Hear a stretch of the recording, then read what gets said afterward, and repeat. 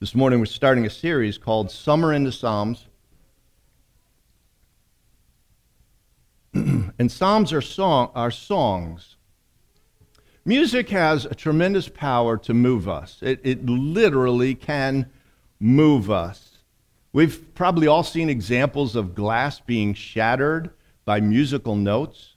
And the interesting thing about how that works is that the glass is not shattered by some kind of brute force coming against it, like if you hit it with a hammer. The way musical notes shatter glass is that all glass, and in fact all materials on earth, have a natural resonant frequency. And when a musical note hits that natural frequency of the glass, if it's loud enough, it vibrates the glass enough to the point where the glass shatters. It is moving the glass from within to the point where the glass shatters. There are resonant frequencies in the human heart as well. And that's why I think music has such power to move us. Music can evoke powerful emotions. Music can make us feel good. Music can move us to tears. A song can make us tap our feet or dance. Music can transport us back in time. There are songs that I hear that literally, well, not literally, take me back to high school. Not literally. That would be kind of fun, actually, but it doesn't happen. But they take me back to high school. And yes, for our kids, they had invented music then. So music can bring back memories in a powerful, visceral way. Music can move our hearts in powerful ways. A couple weeks ago, I was working. At my desk, I had YouTube music streaming, instrumental music.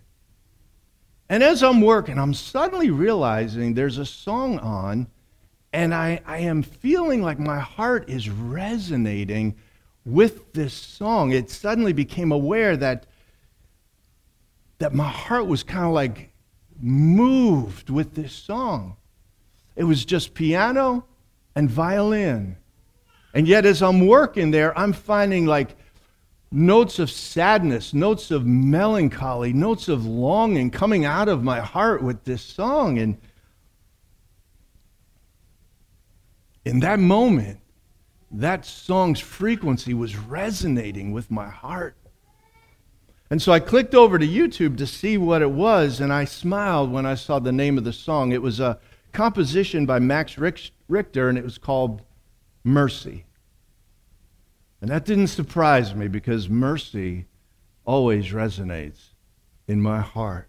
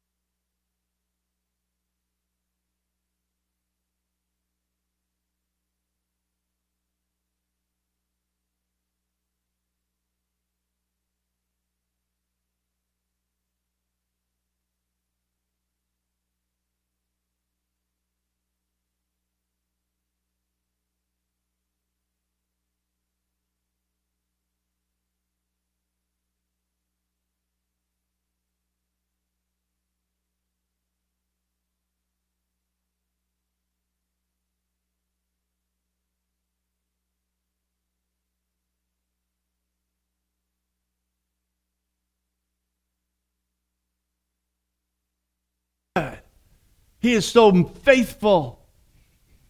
And then there's other times when we say with the psalmist, "Why so downcast, O my soul? Put your hope in God." The Psalms are raw, they're honest, they cover the span of human experience, and then they connect all of that to God. The Psalms are truly a treasure from God to us. I recommend you take some time to park in the Psalms and spend some time there. And that's what we're going to do over the course of the summer. Psalm 1 is a great place to start. We're not going to be going through the Psalms chronologically. We're certainly not going to go through all of them. But Psalm 1 is a great place to start because it is the introduction to all the Psalms. So let's read Psalm 1 together, and then let's pray. Blessed is the man who walks not in the counsel of the wicked, nor stands in the way of sinners, nor sits in the seat of scoffers. But his delight is in the law of the Lord, and on his law he meditates day and night. He is like a tree planted by streams of water that yields its fruit in its season, and its leaf does not wither. In all that he does, he prospers. The wicked are not so, but are like chaff that the wind drives away. Therefore the wicked will not stand in the judgment, nor sinners in the congregation of the righteous. For the Lord knows the way of the righteous, but the way of the wicked will perish. Let's pray together. Lord, we just come to your word. We humble ourselves before your holy word. We ask you, Lord, to speak to us. We ask you, Lord, we want to tune our hearts to the frequency of this psalm and the truth that's contained in it. And Lord, we pray that we leave here not unaffected, but affected, moved, not just emotionally, but moved in tangible ways to draw closer to you, trust and love you more, and walk in your ways with renewed conviction and commitment. We ask this in Jesus' name. Amen. The very first note of the very first psalm strikes a note that resonates with all of us. Blessed is the man. The word man in Hebrew is ish. It represents all people. And the word blessed is a word that we use so much. We hear the word blessed so much that it can become a bit of a religious cliche. We say blessed so often that it can lose its sense of meaning. But the Hebrew word for blessed is a word that has layers of meaning to it, and all those meanings resonate deeply with the longings of the human heart. Blessed refers to having the favor of God on our lives. Blessed also means to be happy in the fullest and truest sense of the word happiness. It is to really have happy hearts. And yes, I use the word happy. That's another sermon, because sometimes we think we're to have joy but not necessarily be happy. No, there's a lot about gladness. And you know what? Here's a semi-sermon. We can be happy even in our darkest times. Happiness is not chirpiness. It's not always being giddy and silly. Happiness is a flow of gladness built on bigger things, true happiness, so that even in the darkest of valleys there can be, even in tears, even in sadness, even in sorrow, there can be happiness. And that's what blessed means, the happiness on the fullest and truest sense of the human heart. One more characteristic about blessed that is so important for us to understand is that blessed does not look at our lives, it does not measure our lives in snapshots. It measures our lives in panoramic. It does not just look at the now, it looks at the whole. And that's important. And we're going to come back to that in a few minutes. So how do we get blessed? Psalm 1 gives us a roadmap that starts by telling us where not to go. Verse 1, blessed is the man who walks not in the counsel of the wicked, nor stands in the way of sinners, nor sits in the seat of scoffers. If the psalmist wanted to draw a straight line, he could have just said, don't be wicked, don't sin, don't be a scoffer. Straight line. But he doesn't. Instead, he tells us, he focuses on what influences us, what shapes us. And he says, be careful.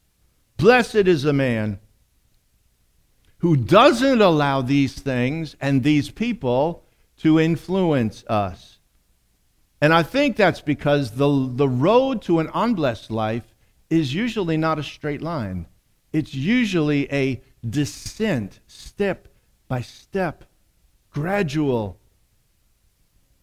And so I want you to notice the downward progression in Psalm 1, in verse 1. It starts with walking in the counsel or the advice of the ungodly. Now, the ESV translates it the wicked. And we think of wicked, we think of like the ultimate of sin, but the word, in some contexts it means that, but the word means the ungodly. The person who is not in covenant relationship with God, the person who doesn't know God, that is the wicked. It's a warning for us not to get the direction of our life from those who don't know God, who are not in covenant with God. The next step is to stand with the sinner. Standing is a more settled position than walking. And sinner is a more intense description of someone who is openly disobeying God. So the progression goes from being influenced by someone who leaves God out of the picture to being influenced by someone who defies God. The sin gets more intense and the association gets closer. Instead of just walking, we are standing with them. And the last step is to sit in the seat of scoffers. Scoffer is the last line on the progression of sin. Scoffer describes a deep level of wickedness, of evil. And sitting in their seat describes colluding with them. We have gone from walking with them casually to standing and hanging out with them to being one with them. Scoffers scoff. They ridicule. They mock. Scoffers call evil good and good evil. They arrogantly mock God and they belittle those who trust in God. Scoffers are not content to just not believe in God. They despise God, and they want everyone to despise God with them. The religious leaders of Jesus' day, those that had him crucified, were scoffers. They despised Jesus. And they wanted others to despise him as well. They mocked him as he was on the cross. It was not just enough to not believe in him. They wanted to kill him. They wanted to drag his name through the mud. They wanted to belittle and make him look foolish.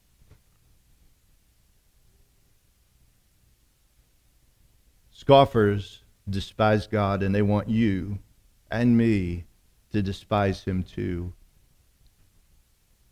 The road to an unblessed life starts with ungodly influence. So the psalmist says, blessed is the person who doesn't allow that ungodly influence to direct their lives. In contrast, the blessed person is influenced by God's word. Verse 2. But his delight is in the law of the Lord, and on his law he meditates day and night. The influence that the psalmist talks about is an influence of delight. This is not just about knowing God's word. By the way, those religious leaders I just referred to, they knew God's word better than all of us put together, at least the Old Testament. They knew the word of God very well. But it did not bring their hearts to delight. It did not bring their hearts to love God. They despised God, they mocked Jesus, but they knew God's word. This is not describing someone whose head is filled with the Bible. This is describing someone whose heart is filled with the Bible, who knows the word of God and loves it. That's what this is talking about. Blessed is the person who delights in the word of God. When we sit down to read the Bible, which I strongly urge us all to do every day, as often as we can, we should sit down purposely to not just connect the words of the word to our heads, but to connect them to our hearts.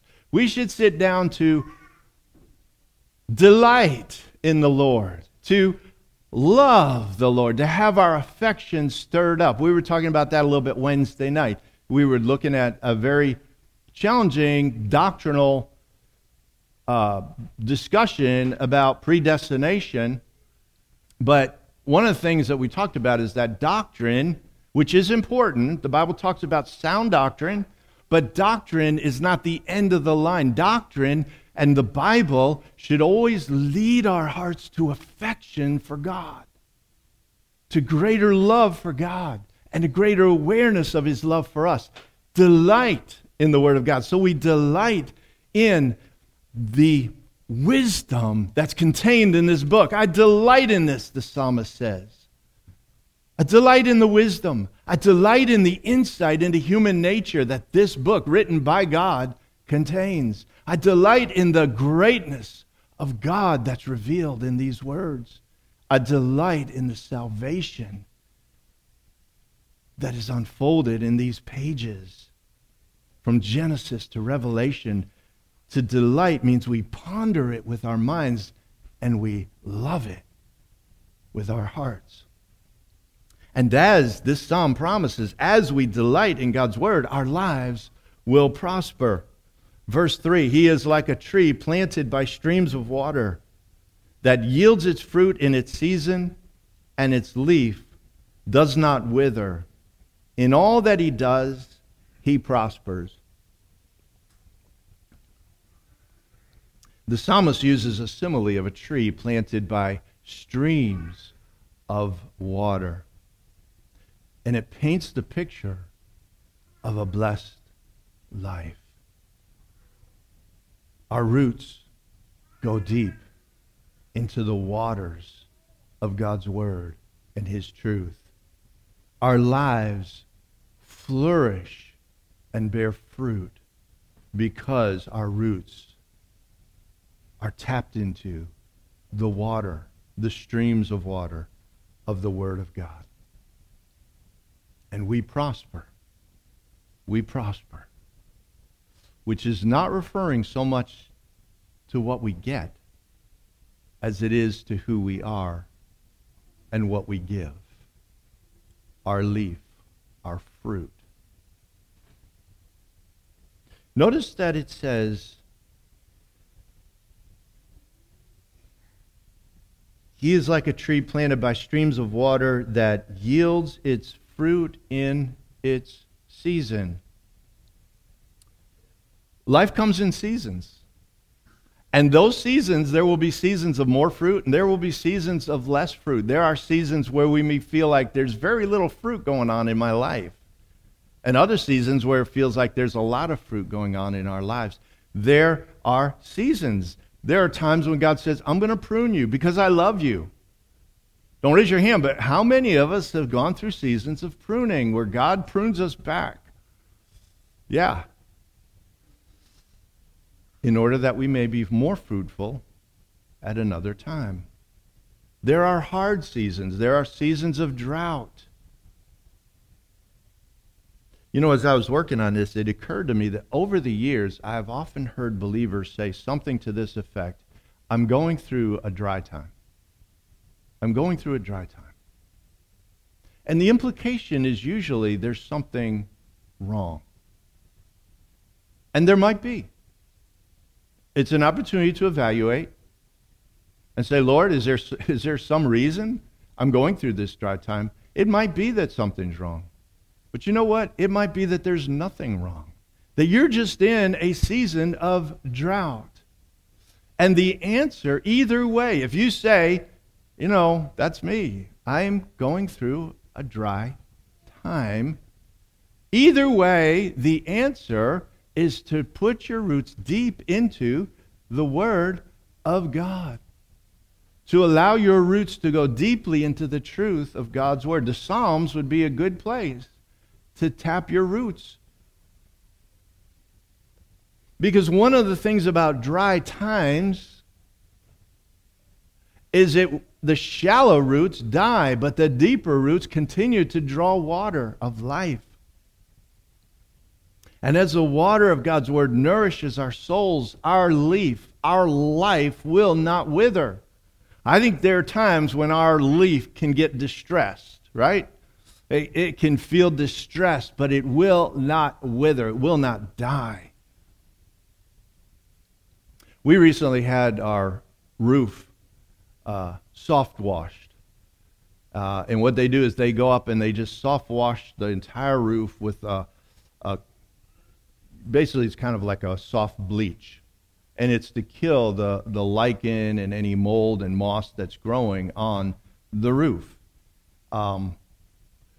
They tried to do a great job of keeping plants and everything from being harmed from the water spillage, but after it was over, a day or so later, we noticed that one of our trees that's on the corner of our house and right next to one of the gutters was dried up. Almost all its leaves were completely withered and dry, and there were only a few that I would estimate over 80% of the leaves were completely dried up and dead looking.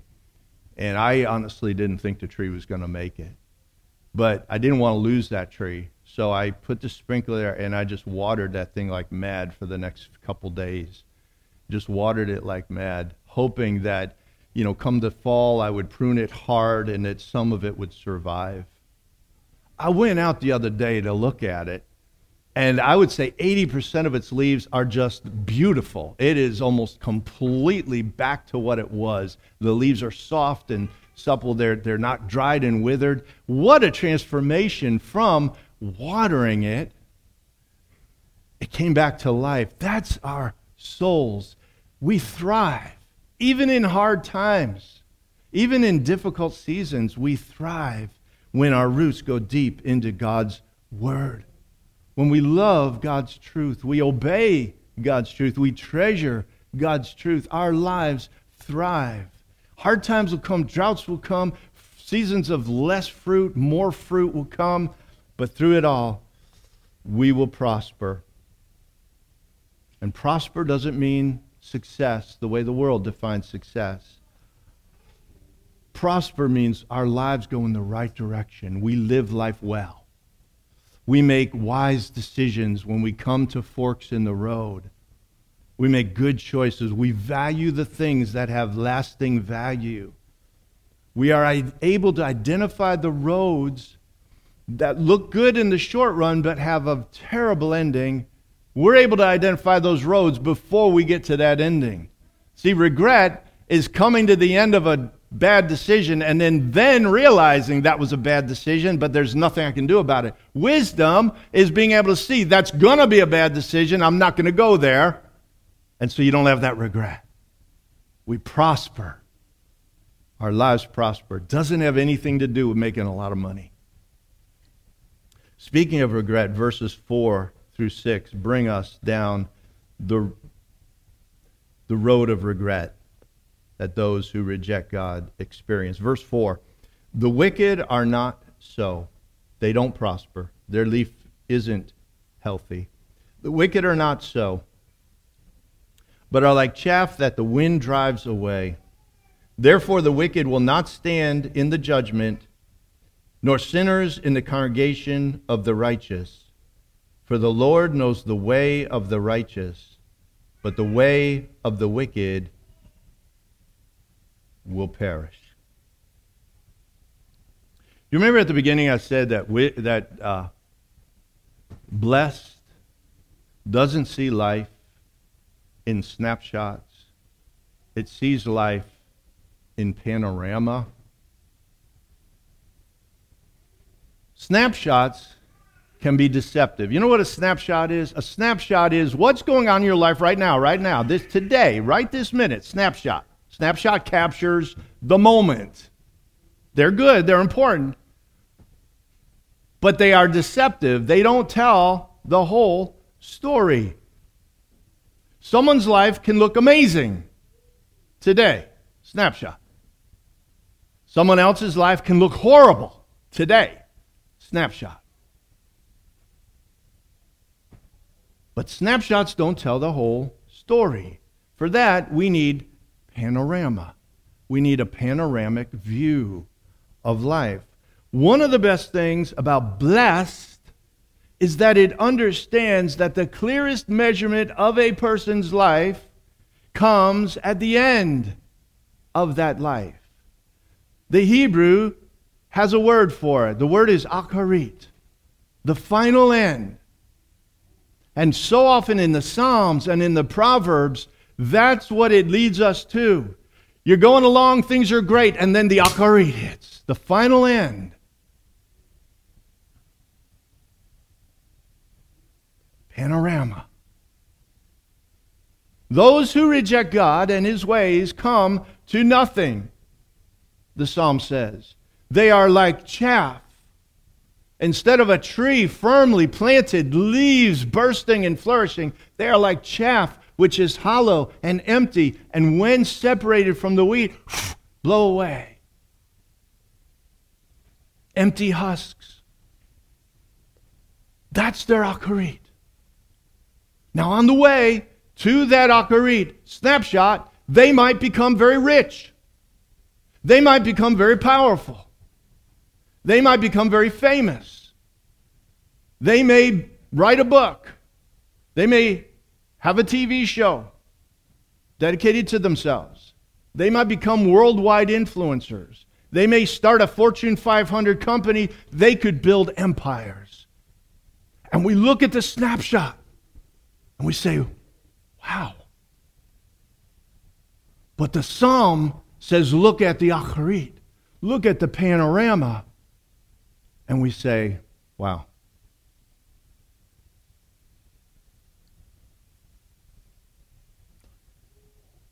This is the human story, one or the other. But to illustrate, I think of none other than Jeffrey Epstein. Jeffrey Epstein would be a prime example of some great snapshots as far as what people saw.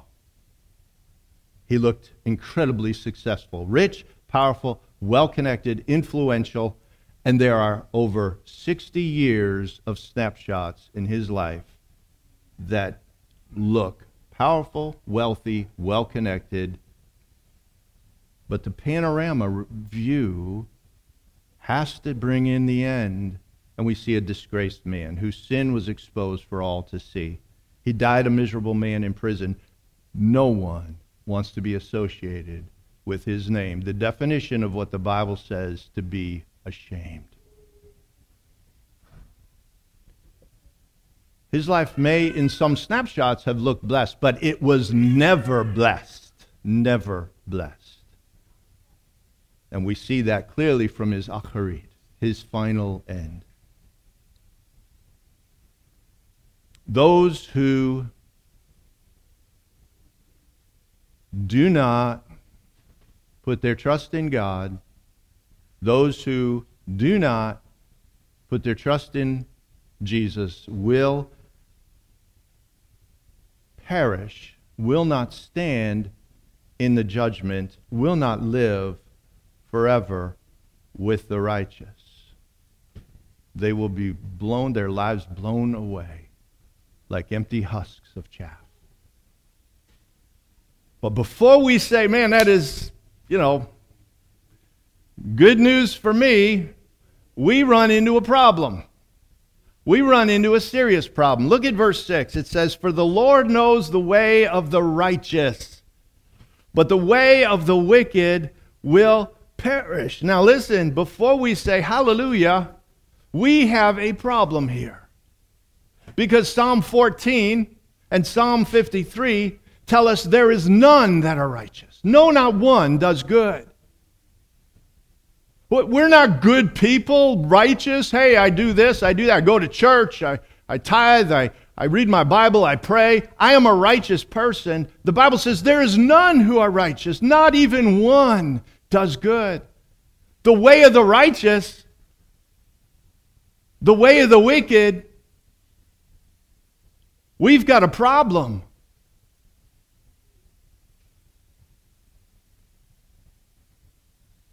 The Lord knows the way of the righteous. And brothers and sisters, by the grace of God, so do we. Jesus said, "I am the way." Jesus is the way of the righteous. The way of the righteous isn't be good, do good, try to be your best person you can be. The way of the righteous is Jesus Christ and His righteousness. And as the psalmist delighted in the Word of God, he came across Genesis chapter 18, where God told Abraham to do something, and it says, "And Abraham believed God, and it was credited to him as righteousness." Brothers and sisters, that is the way of the righteous. Habakkuk will say, "The just will live by faith." And Paul will say, "I want the righteousness that comes from faith in Christ, from God through faith in Christ." The righteousness, the way of righteousness, is not us being great people. It's trusting Christ and receiving His righteousness so that we walk in the righteousness of Jesus before the eyes of God. That is the way of righteousness. And what that means is that there's hope for everybody. This leaves nobody out. This leaves no one out. I mean, we could come to the end of our life and we could have a series of snapshots that are wicked and horrible and sinful and despising God and scoffing God. And that's all the snapshots. But if we turn to Christ in that final moment, the panorama view is blessed. Because His blood covers all our sins. And we are righteous. Whether we have 5 years of snapshots of wickedness, 30 years, or 90 years, all who turn to Christ in faith are forgiven, are cleansed, are given eternal life, are made righteous. That's good news. Amen? That is good news. It's all through Christ. All through Christ. He begins to work on our lives, but that's another sermon. But as we put our roots into the Word of God, our lives go from regret to blessed and thriving when our hearts resonate with mercy, the mercy of God in Christ.